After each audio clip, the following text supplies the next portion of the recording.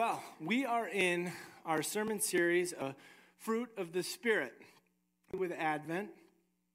And so we have the rest of the fruit coming in the upcoming weeks. I'm not going to make the assumption that that list is necessarily exclusive to just those things, but I'm also not going to add and say that hope is one of the fruit of the Spirit today. But we're going to talk about hope. We're going to talk about the implications that the fruit of the Spirit have on our hope. Isn't that cool? Who's excited? I'm excited. So the way I want to start this off is a little different than how I normally talk about things, where I'm going to present you with a bunch of secular material about what hope is. And then I'm going to present you with the reason why Christianity and Jesus offers a hope that we so need. Okay? You excited to go on this little adventure with me? Let's go. All right. So, people, all of us are hope-based creatures. People are hope-based creatures. What do I mean by that? Well, as I was studying this week, I came upon this author, Andrew DeBlanco. He is a professor at Columbia University. Time magazine has called him America's best social critic. And he wrote a book, I think in 1999, called The Real American Dream. And in this book, he wrote the lurking suspicion that all our getting and spending amounts to fidgeting while we wait for death. We must imagine some end of life that transcends our own tiny allotment of days and hours. So if we are to keep at bay the dim back of the mind suspicion that one may be adrift in an absurd world. Pretty remarkable statement. He's not a Christian, but he understands that culture is based in hope, and people are hope-based. So what is hope? Well, first, we all have desires, right? Yeah, we all have desires. Okay? If you have desires, then you have expectations of something that will fulfill those desires. Okay? Whatever you expect is going to fulfill your desires is your hope. Are you with me? Whatever you expect will fulfill your desires is your hope. This week, I was interacting with a customer at Gamer Craze. And he came to me, he says, Aaron, I'm not doing well. I had a really, really hard time. Feeling very down, and I'm struggling. And then he looked at me and he says, I think I need a girlfriend. Yeah, I think I need a girlfriend. And I looked at him and I said, buddy, you chose the wrong week to talk to me about this. And I told him that putting our hopes in fragile things leads to fragile results. Right? If we place our hope in fragile things, we get fragile results. Right now, we live in a culture and this author, Andrew, says that he believes we're in a cultural crisis. And he believes that because he believes that as he's looked at the centuries, we're in a place where our hope has become incredibly fragile. Okay? So anything outside of Christ, we'll get there, I would say is fragile. But this author, as a secular author, is saying, in the past, there might be hope for the nation. There might be hope for God. I think he said in the 18th century, hope was in God. In the 19th century, hope was in nation. Those things go beyond the limited time that you have, right? So that would be a less fragile hope. He says the reason we're in a crisis today is because our hope is in ourselves. When your hope is in yourself, your desires become insatiable. Why is that? It's because it lets you down. C.S. Lewis in Mere Christianity put it like this. Most people, if they had really learned to look into their hearts, would know that they do want, and want acutely, something that cannot be had in this world. There are all sorts of things, that car, the girlfriend, the house, the job, in this world that offer to give it to you, but they never quite keep their promise. He flushes that out and finishes it like this.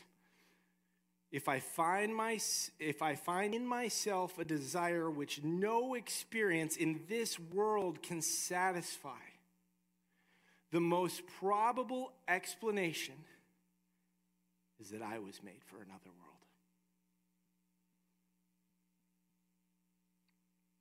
Without spelling it out directly, Lewis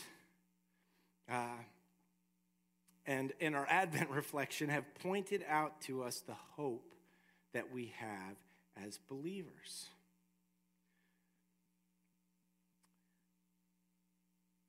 But the way we see hope has become a bit distorted or muddied over time. The word in our language doesn't mean what it meant. Okay? Let me give you an example. If you've ever received an email from me, okay, so that's a fair number of you. If you haven't received an email from me, email me. I'll email you back. And it's likely you'll hear something like this. I hope you have had a wonderful week so far. Or I hope you had a delightful Thanksgiving. Or I hope something, right? But that word hope that I'm using has a degree of uncertainty. It's not certain. Now, I'm using it exactly how we use it in our culture, but that isn't what the hope we're talking about today really means. If we look at elpis, this is the Greek word that's translated to hope. It means strong expectation. Okay? If we look at tikva, which is a Hebrew word that is translated to hope, most commonly translated to hope, it comes from the word meaning strong rope. It would be used to express a firm or solid expectation. Former theologian and teacher Tim Keller put it like this. Traditionally, your hope is that which you expect and you are sure will satisfy your deepest desires. Okay? Traditionally, your hope is that which you expect and you are sure will satisfy your deepest desires. All right, so we've established what implications of hope. I think of, as I was studying, I heard some examples given this week, and this one I liked particularly well. If you had two people, and they received the same exact job, okay? Same job. They're going to do the exact same task. Let's put them in a blank white room, table, put cog A onto platform B, do it again, do it again, do it again. You're going to do this 8 to 10 hours a day with a half an hour lunch break, and all the conditions are the same. We're talking air quality, the works. Okay? The only difference between here, I'm going to give you $10 million. So they're working along, cog A, platform B, cog A, platform B. One day, they're sitting in the lunchroom. And the guy that's been promised $10,000 is like, man, this job is a drag. They are abusing us. Can you believe it? And the other guy goes, I actually kind of like it. I think about other things while I work, and sometimes I sing to myself, hum a little, whistle while I work. The difference between these two guys is that the hope of what's coming is drastically different. And it radically changes how they experience living. See where I'm going? We are hope-based creatures. So now that we're given this secular backdrop, let's talk about Christian hope. What is the nature of the hope that we have?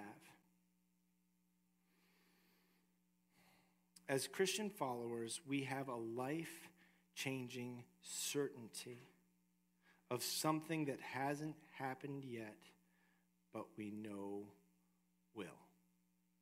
Okay?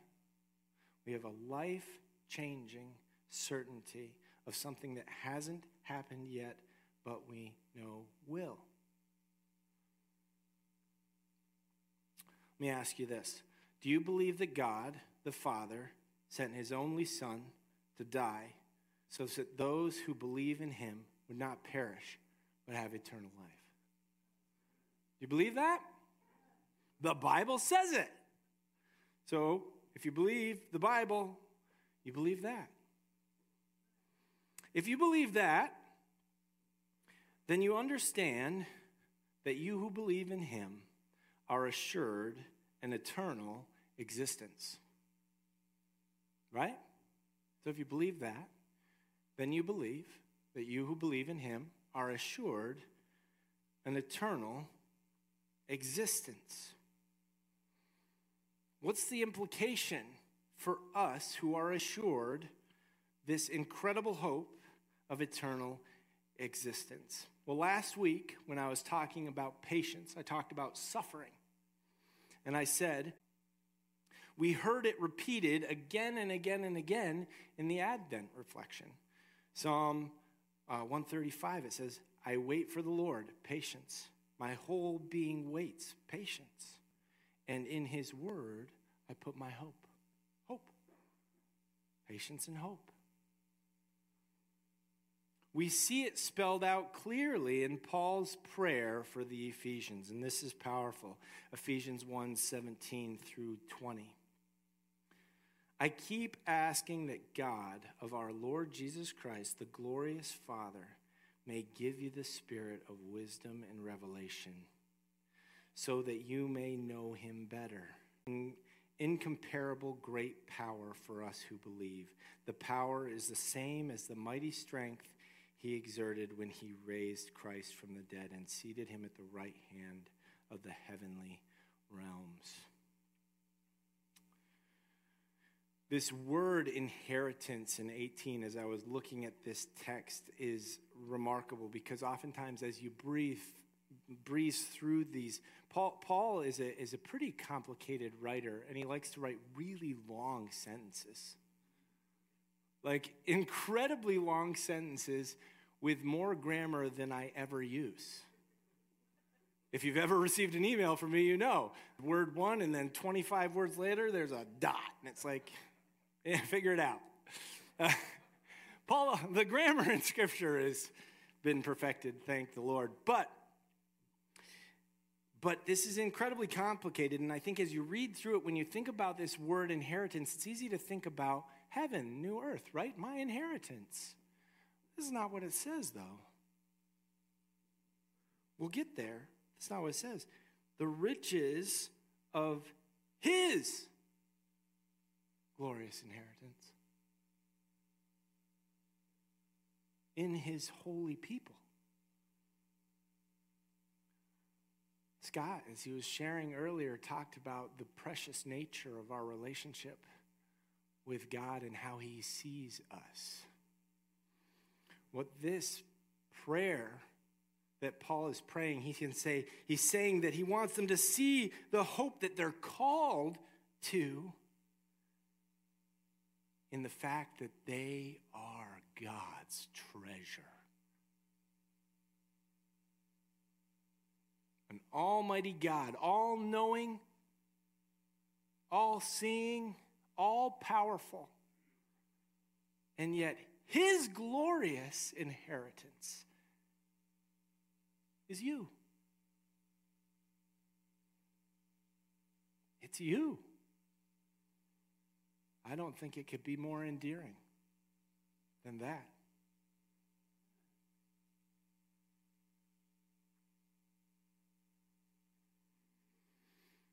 You aren't a consolation prize. Heaven isn't your consolation prize. It's not like, good job, you accepted Jesus, high fives, you're in. It's not. You mean so much more than that. You're his treasure. That's a transforming reality of the hope that we have, to be his treasure.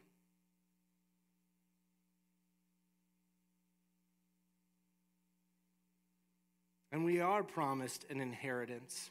We're promised an inheritance that never perishes, spoils, or fades.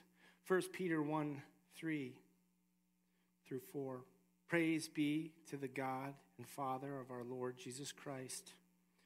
In his great mercy, he has given us new birth into a living hope through the resurrection of Jesus Christ from the dead, and into an inheritance that can never perish, spoil, or fade.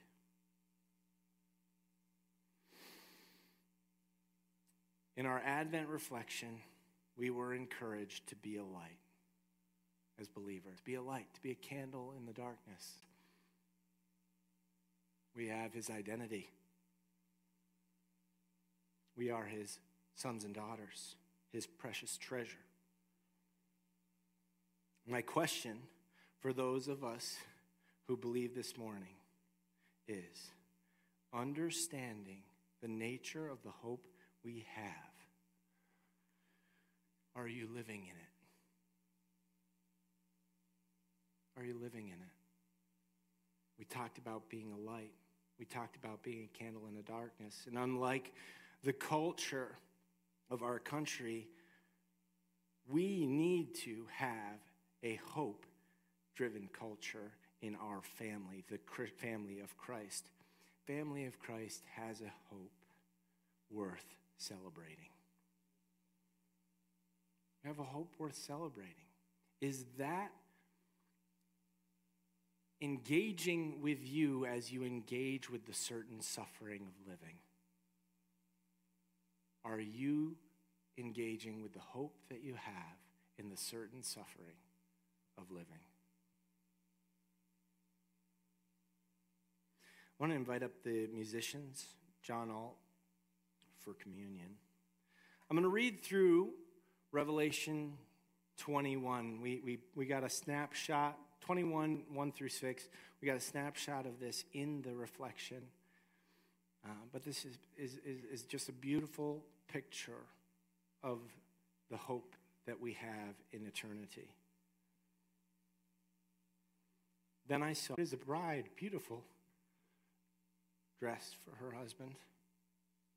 I heard a loud voice from the throne saying, "Look, God's dwelling place is now among the people, and he will dwell with them. They will be his people, and he himself will be their God and live with them. He will wipe every tear from their eyes. There will be no more death, mourning, crying, pain. For the old order of things has passed away." He who is seated on the throne said, "I am making everything new." Then he said, write this down, for these words are trustworthy and true. State of sin in the light of his glory and grace.